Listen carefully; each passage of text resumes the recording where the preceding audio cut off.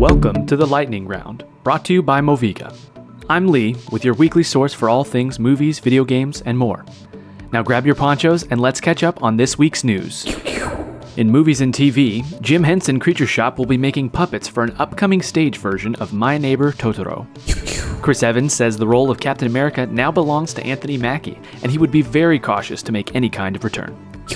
James Bond producer Barbara Broccoli says we're reinventing who he is, and that takes time.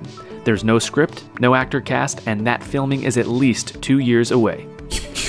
Taika Waititi says Gore the God Butcher has a nose in Love and Thunder because otherwise he looks too similar to Voldemort. Stranger Things 4 Volume 2 made Netflix crash on July 1st at midnight. Sigourney Weaver will be playing Jake's and Neytiri's adopted teenage daughter in Avatar 2. Taron Egerton has apparently met with Marvel in hopes to be cast as Wolverine.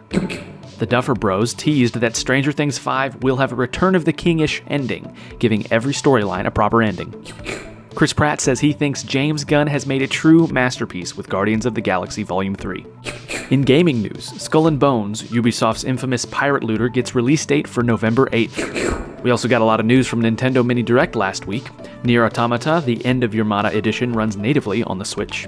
Mario & Rabbids Sparks of Hope coming October 20th. The Persona series is also coming to Switch. And the Mega Man Network Legacy Collection is coming to Switch in 2023. Pokemon Go creators announced NBA All World, an essentially Pokemon Go NBA version. Sega plans to adapt Atlas games for live-action movies and TV. This potentially includes games like Shin Megami, Tensei, Persona, and Catherine.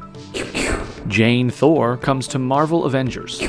Spellbreak servers will be shutting down in early 2023 as the creator Proletariat Studio gets purchased by Blizzard and is now moving focus to developing for World of Warcraft.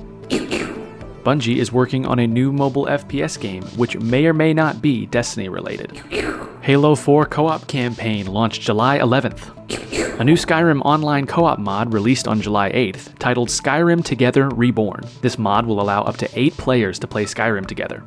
Mary DeMarle, lead writer for Guardians of the Galaxy, joins BioWare, potentially writing with Mass Effect team. Xbox app now available on Samsung TVs. God of War devs are receiving some serious abuse from fans, but have finally announced Ragnarok's release for November 9th. Well, it looks like the storm has passed.